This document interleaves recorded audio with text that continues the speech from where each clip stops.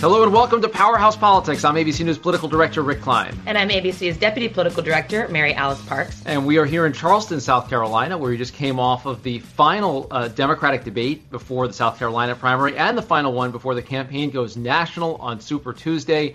Mary Alice, we know that Bernie Sanders has gotten off to a strong start in the primaries so far, but this may be where he runs into a buzzsaw. That buzzsaw is named Joe Biden. He had a strong-ish debate here in South Carolina. He's very strong here. He got a key endorsement from Congressman Jim Clyburn, probably the biggest name endorsement that you can imagine in this state. And he comes into the voting Saturday potentially with a bit of a head of steam and a possibility of at least slowing the Sanders momentum. There was a lot of yelling and disagreement on the debate stage, but all the candidates seemed united in their desire to take Bernie down a notch. There was really a sense of urgency and pressure. I think pressure at sometimes that looked even a little desperate because they know that he is the one going into Super Tuesday with a lot of power. And if they don't start to really break through and beat him in some states, well, then he will win. There's urgency. There was also chaos on the stage. It was a wild debate. It felt like the moderators lost control at times. And so many of these candidates were just almost desperate, as you say, to get in whatever their argument is. A little bit later, I'm going to check in with Anita Dunn, who's a top campaign advisor for Joe Biden, check in with her on the eve of this must-win state for the Biden campaign. But Mary Alice, you're right. This was an absolute pile-on. This was the first debate where Bernie Sanders was literally center stage there on the field of 7 candidates. And here's a little bit of what they had to say about him. Bernie, in fact, hasn't passed much of anything. I do not think that this is the best person to lead the ticket. Progressives have got one shot, and we need to spend it with a leader who will get something done. I'm hearing my name mentioned a little bit tonight. I wonder why. Well, he didn't have to wonder for long. We know why his name was getting mentioned. But Mary Alice, you've been covering Bernie Sanders for a long time, going back to his 2016 campaign. A lot of the shots that he took were things we've heard before about Bernie Sanders, but there were also some new things that were put on the table. Yeah, and I think there was a key difference there. Some of the attacks that have been tried before felt a little flat, actually. I think that Bernie's used to answering criticisms about the high price tags of his proposals. He's frankly used to answering criticisms about his record on gun safety, which is really different than a lot of the other Democrats on stage. And some of those sort of repeat attacks, I think he was able to kind of fend off, though he wasn't used to everyone ganging up on him. There were definitely moments that he seemed a little riled, rattled, even red in the face. But I think that the attacks that landed differently, that really seemed to cause some bruising, were the ones that were new. He really struggled when he was put on the spot again about his defense and praise of parts of the Fidel Castro regime in Cuba. You could see the candidates on stage knew that this wasn't some old Bernie Sanders comment. This was something he said this week, and he had not found his footing on that. Yeah, and it was a moment where the campaign was hoping to begin to pivot to a broader sense of appeal away from the revolutionary language he's often talked about. But let's listen to that. This was Joe Biden talking about that exact exchange that you referenced. This man said that, in fact, he did not condemn what they did. That is untrue, categorically untrue. Authoritarianism of any stripe is bad. But that is different than saying that governments occasionally do things that are good. So this is an interesting one, Mary Alice, because on one level, this is Bernie Sanders being very consistent. Mm-hmm. This is not a new argument from him or a new defense from him about authoritarian regimes that, they've done some things that are good things at times. This is a different moment, though, it seems, in terms of the news cycle. Yeah, because he's not going to be able to sit up there and lecture on everything about the Castro regime. These are debates. They're quick. They're sound bites. And it seems totally naive to think that this wasn't going to be something that could be used against him and that wouldn't really shock people around the country. I mean, there are a lot of Democrats who might be sympathetic to things that Bernie is pitching, but who are fundamentally freaked out that Bernie at the top of the ticket would be risky for Democrats. I've talked to a lot of voters, I know you have, who say that the president's going to call him a communist, Republicans are going to say he's a socialist, it means we're going to lose. But when he makes comments like this, he feeds into those fears.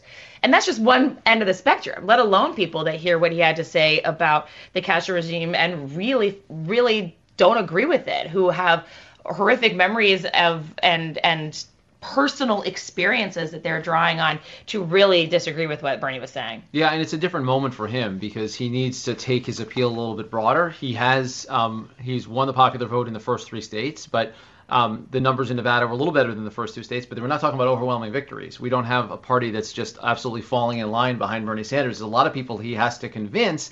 And of course, with that many candidates on stage, it's hard to see how anyone can offer that individual defense. They would all love to have a one-on-one matchup against Bernie Sanders, but the dynamic going into South Carolina and then Super Tuesday is there's just so many of them. They all took their shots at Bernie Sanders, but it doesn't feel like any of them are able to coalesce enough support to stall what looks like a march right now to a delegate majority. And in the same way that Bernie Sanders is struggling to expand his base and really will have to, like you're saying, will have to appeal to a larger part of the party, the other candidates are too.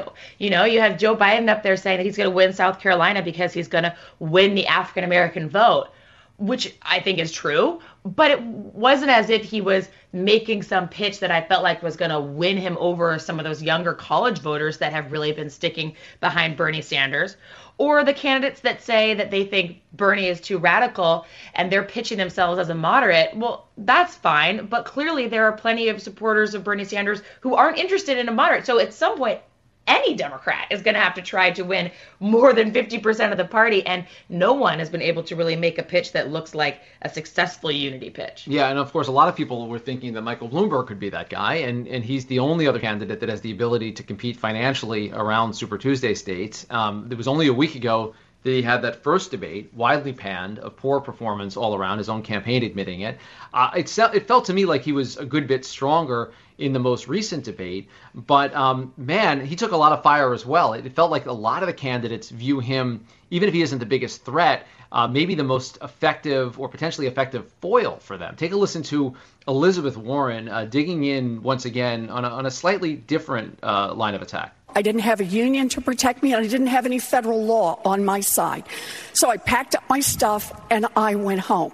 At least I didn't have a boss who said to me, "Kill it," the way that Mayor Bloomberg never alleged said that. to have said to one of his pregnant employees. Never said it. Period. End of story. Look, categorically never said it. So this is a complicated slice of the story to unpack, Mary Alice. The woman in question here did allege that this was said that way, although another person that purports to be a witness to it says it was said in a slightly different way. In either event, though, it's kind of bad for Michael Bloomberg. He was hoping to get beyond this by, after the last debate, agreeing to release some women that accused him of insensitive comments from non-disclosure agreements. But Elizabeth Warren wasn't letting up, and all the candidates really weren't letting up, not just on his treatment of women, but also on the fact that he's a billionaire and that he is spending as widely as he is, and they used to be a Republican. The whole book came out on Mike Bloomberg. And again, for me, I come back to this idea of electability because it's what voters talk to us so much about. And I wonder if the real damage done to the Bloomberg campaign isn't really on the ins and outs of this one issue or what he said to one woman necessarily, but questioning whether he can win and whether he is a risky candidate or not. You know, female voters, and especially educated urban female voters, are the most dedicated Democratic voters right now. Those that are saying without a doubt that they're planning to vote in this primary and the general election. And it's hard to imagine that Democrats are going to be excited about putting someone at the top of the ticket that, true or not, could be shaky with that core base. So again, it gets at perceptions of his electability, as did I think the attack about him being a former Republican. You saw Elizabeth Warren also name a bunch of Republicans that he had helped fundraise for, and that's a hard argument to make on a Democratic debate stage. Yeah, it is, and obviously it has particular resonance in a state like South Carolina, a state that does not have a real ability to be a battleground state in the general election, but has a proud tradition in the Democratic Party. It's a place where obviously Bill Clinton did very well in the primaries, Barack Obama did well in the primaries, and Biden is really hoping that those kind of loyalties run deep. One other thing about Bernie Sanders, before we wrap this up, Mary Alice, I couldn't help but notice his interactions with the crowd. And it seemed awkward at times. I mean, Bernie Sanders has given a lot of speeches over the years. Clearly, he's had hostile crowds as well as adoring crowds. But the dynamic at this debate was something that I haven't seen before in this cycle. Take a listen to Bernie Sanders defending himself on a question about guns that he tried to turn on Joe Biden. Joe has voted for terrible trade agreements. No. Joe voted for the war in Iraq. My point was I have cast thousands of votes, including bad votes. That was a bad vote. And then this is Bernie Sanders when he went on the attack against Mike Bloomberg. Mayor Bloomberg has a solid and strong and enthusiastic base of support. Problem is they're all billionaires. Now, if you look... On the other hand, of the last 50 polls that have been done nationally, Mr. Bloomberg, I beat Trump 47 of those 50 times. So what do you think? I think Bernie's used to talking to friends. He's used to talking to crowds that like him, people that share in his political philosophy. He is not one that works to bend his message or does a lot of trying to win different people over. And so he's shocked in those moments, I think, when he gets booed. And I think it's really important to look at the specifics of the context of those two moments. You know, he was asked a very tough but very fair question about his records on guns and vote and some of his past votes that mean a whole lot to Democratic voters, but especially here in Charleston. I mean, we were blocks away from the site of that horrific shooting from a white supremacist here. It's very fresh on the minds of everyone in that crowd. And if he had answered with that second part of the question, I think, if he had said at the beginning, look, I've taken a lot of votes, some of them are bad, maybe it would have been different. But the first things out of his mouth were to deflect onto a guy that we know is incredibly popular here, the former vice president. So I think it was just an error on his part, and the audience said so. And the same about Bloomberg, too. I mean, clearly the crowd just did not like being told that those who support Mayor Bloomberg were wrong in doing so. Yeah, and I think it's something that his campaign came out afterwards suggesting that Mike Bloomberg had bought up all the tickets to send to his supporters. There's no evidence of that. The Democratic National Committee's pushed back on that concept. They're very quick to find potential blame for the fact that he wasn't being received well. You know, there's a lot of Democrats that want to boo Bernie Sanders, at least either quietly or out loud, and it's something he's going to have to overcome. But for now, this remains what appears to be Joe Biden's state to lose. It changes a lot of the storylines going into Super Tuesday, but some of the fundamentals will remain at the end of this, that Bernie Sanders has a lot of potential strength in Super Tuesday states. Mike Bloomberg is a complicating factor, and the big complicating factor, there's just so many of these candidates still running. Yes, and if they continue to splinter the vote around the country, and if they continue to not make inroads in some of Bernie's base, young people, then Bernie might take a lot of attacks, but he might keep sailing. All right, thank you, Mary Alice. We're going to come back in a few moments after the break and talk to a top strategist for former Vice President Joe Biden. And we're pleased to be joined here on the Powerhouse Politics podcast by Anita Dunn, a senior advisor and strategist to the former Vice President of the United States, Joe Biden. Anita, welcome.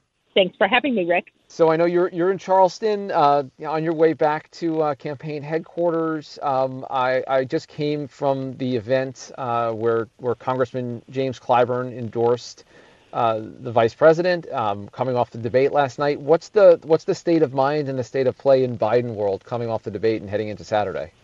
I think we are feeling very good about South Carolina. We came out of Nevada in second place, and the vice president said at the time that's where the comeback began, and we feel like the comeback is progressing nicely here. He had a very strong debate performance last night, probably his strongest of the campaign, his 10th debate. And today, of course, was endorsed by Jim Clyburn, who is not just the third-ranking leadership member in the House of Representatives, but in South Carolina, has a leadership stature that probably no one else in the state does. So, we feel very good heading into the rest of this week. It is an important state. It is the first state that will hold a primary that has a significant African-American population. And, the vice president has said since the beginning of this campaign that nobody should win this nomination without a demonstrated ability to appeal to the most important parts of the Democratic constituency. So that's the test for this Saturday. How much did the first couple of contests knock you guys off course? I felt like there was an opportunity that your campaign had to kind of take a commanding lead early. Obviously, Bernie Sanders winning the popular vote now in the first three contests has taken that ability away. But how much has that forced you guys to reassess and adjust your strategy going forward? We knew that the first two contests were going to be very difficult, very challenging for us. Iowa, I think, just demographically is one of the states that ranked near the bottom in terms of where our support is and the demographics of the state. And then New Hampshire, you had, Elizabeth Warren and Deval Patrick and Bernie Sanders all competing there. So we knew that they would be tough. We might not have expected them to have been as tough as they were, but, we always saw this as a grouping of four states. The first two and the second two. We knew that once we got to more favorable terrain in the second two, that it would be a more advantageous contest for us. And I think that is the case indeed, that where we're strong happens to be with the kinds of constituencies that are in Nevada and in South Carolina. And we think that we're going to come out of South Carolina with a lot of momentum heading into Super Tuesday. What does that look like functionally? It's so close on its heels, only 4 days later, and a lot of states have had early voting going on for weeks now. What kind of bump can you realistically expect out of South Carolina? I think you can get a real bump, and you're right. It's actually two full days between the primary and Super Tuesday, and only one business day. And you say to yourself, who made this calendar? Right? I mean, it's really crazy. And so many states have had early voting. But I think that you also have just the ability to go into states. And obviously everyone's picking their states where they're concentrating. But we feel very good about coming out of South Carolina with the kind of momentum that can really help us 3 days later. One thing I was struck at the debate on Tuesday night is that there are still so many candidates. That having 7 candidates qualifying for debates this deep into the cycle, as you know, it's not really that deep, but it feels deep into the cycle, is a pretty extraordinary thing. And obviously we saw this in Nevada, where dividing up the electorate in a whole bunch of narrow slices makes it easier for the front runner to conquer. Bernie Sanders walks away with far more delegates than he would have gotten just based on pure vote share walking into the room. How can you possibly, or how can anyone beat Bernie Sanders with this many candidates? At what point do people have to drop out functionally for a Sanders opponent to emerge?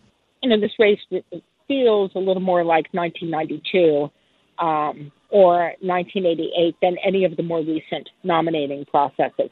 In 1992, Bill Clinton only won, I think, one of the first 11 contests. That you had a number of candidates who stayed in for a very long time, and who each had their own kind of strengths going into different places. I think that, this is clearly going to be a contest that is going to go through the entire primary season, as 2008 did, as 2016 did, as 1992 did.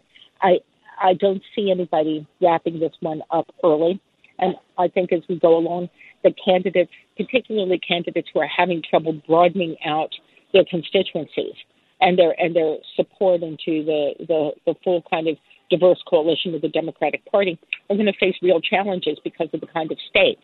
I mean, everybody will be able to go cherry pick states on these multiple state days like Super Tuesday or March 10th. But at the end of the day, in order to really accumulate significant delegates, Rick, you've got to be able to go into those more diverse districts. And right now you have two candidates with a proven ability to do it, and one candidate who's spending a lot of money to try to get into it. So, we will see. Right now there's no reason for any candidate to get out, because the reason candidates tend to get out is they run out of money, and nobody's run out of money yet. And obviously Tom Steyer and Mike Bloomberg are never running out of money. I want to ask about that dynamic in a moment, but as long as we're cherry picking, pick your cherries for us for Super Tuesday. Where are the places that you say, well, this is primed for particularly strong nights for Vice President Biden? I think we feel good about the southern states. There are a number of southern states that have primaries. We feel Alabama, North Carolina, Virginia. Obviously, they're all contests. A new poll came out in Texas this morning showing that we're tied with Sanders. I think we feel like Texas is going to be a very competitive state. I think obviously everyone is looking at California just because the sheer number of delegates is so big there. And, different campaigns are competing in different states on Super Tuesday, but we feel very good about where we are. And, Super Tuesday is as much a delegate contest as it is a state contest. You can accumulate large numbers of delegates without necessarily having to go win big states. And so we've always looked at it as a delegate day as much as a state day. Having said that, we'd like to win some states. I could imagine. Let's talk about the big money in the race. I had one smart strategist, someone I consider smart that I talked to, who made the point that Tom Steyer may be a bigger immediate threat to Joe Biden than Bernie Sanders because of his ability to siphon votes away in South Carolina. He's had the field to himself for a long time. Is that something the campaign has been talking about and worried about, the potential for Steyer, who's not accumulating delegates anywhere, to take a big chunk out of the Biden vote in South Carolina? Well, Steyer spent more than anyone else who contested Nevada and ended up with very poor results. We estimate that he spent roughly $2,000 a vote just on TV spending in Nevada. And, if you go back and you look at coverage of public polls in January, you can see some coverage of Steyer surging, quote unquote, in Nevada polls. And certainly he has, picked up support in South Carolina polls. I think we believe that as you get closer to actual election day here, that people are going to want their votes to count. And it's not clear what Tom Steyer's path to the nomination is. And people, want to pick a president. So we feel that in South Carolina, that at the end of the day, we probably have a good shot at getting a lot of those votes back. And what about Michael Bloomberg? Not on the ballot here, but has been at the last two debates and has been blanketing airwaves in Super Tuesday states. Do you view him as a potential spoiler in this race? What's your view of what the impact could be of Bloomberg coming out of these debates and going into Super Tuesday? Obviously, anybody who comes in and spends $500 million on advertising, which is how much he has spent already, in a very targeted way around Super Tuesday states is going to have an impact on the race. What is striking is that he has spent $500 million and is not leading in any Super Tuesday state. In most of them, he's, in third place. Maybe you'll find a few polls where he's in second, but he's in third place behind Sanders and Biden. I think that it is in many of the states. In other states, he's in the mix. But he's not leading anywhere after having spent an enormous amount of money. And in presidential races, people at the end of the day are making that choice based on who they think can beat Donald Trump and who they really think carries their democratic values. And I'm not sure that Mike Bloomberg at the end of the day meets both those tests. And finally, Anita, before we let you go, I just want to ask kind of the personal side of Joe Biden campaigning in South Carolina. I've heard a lot of talk about Barack Obama and the Obama coalition and the way that this state put things together for him. He's obviously got a lot of friends in this state. You work for President Obama. You've been a friend of both Obama and Biden for a long time. What's your sense of what this moment means for him personally, given the setbacks of the last couple of weeks, given the ups and downs of the campaign? This is a guy that feels and touches and breathes politics in a way, and it feels like there's something different about this state than the states that have come before. I think South Carolina has always been a special state for Joe Biden. He has a lot of friends down here and a lot of relationships down here that predate his relationship with Barack Obama. He has spent a lot of time in the state, and these are deep relationships. And he's comfortable down here. He's, his home state, Delaware, not everyone realizes, is, has a significant African-American population by percentage of overall population. He came out of a small state with a large African-American population. That's where he cut his teeth politically. That's where he got involved politically. That's why he got involved politically. And I think that he feels very comfortable campaigning in South Carolina. Seeing a lot of old friends, making new friends, and having significant political support here. All right, Anita Dunn, senior advisor, strategist for Vice President Joe Biden's campaign. Good luck getting back out of Charleston with flight delays and the like, and all the rest. And good luck. It's just beginning, Anita.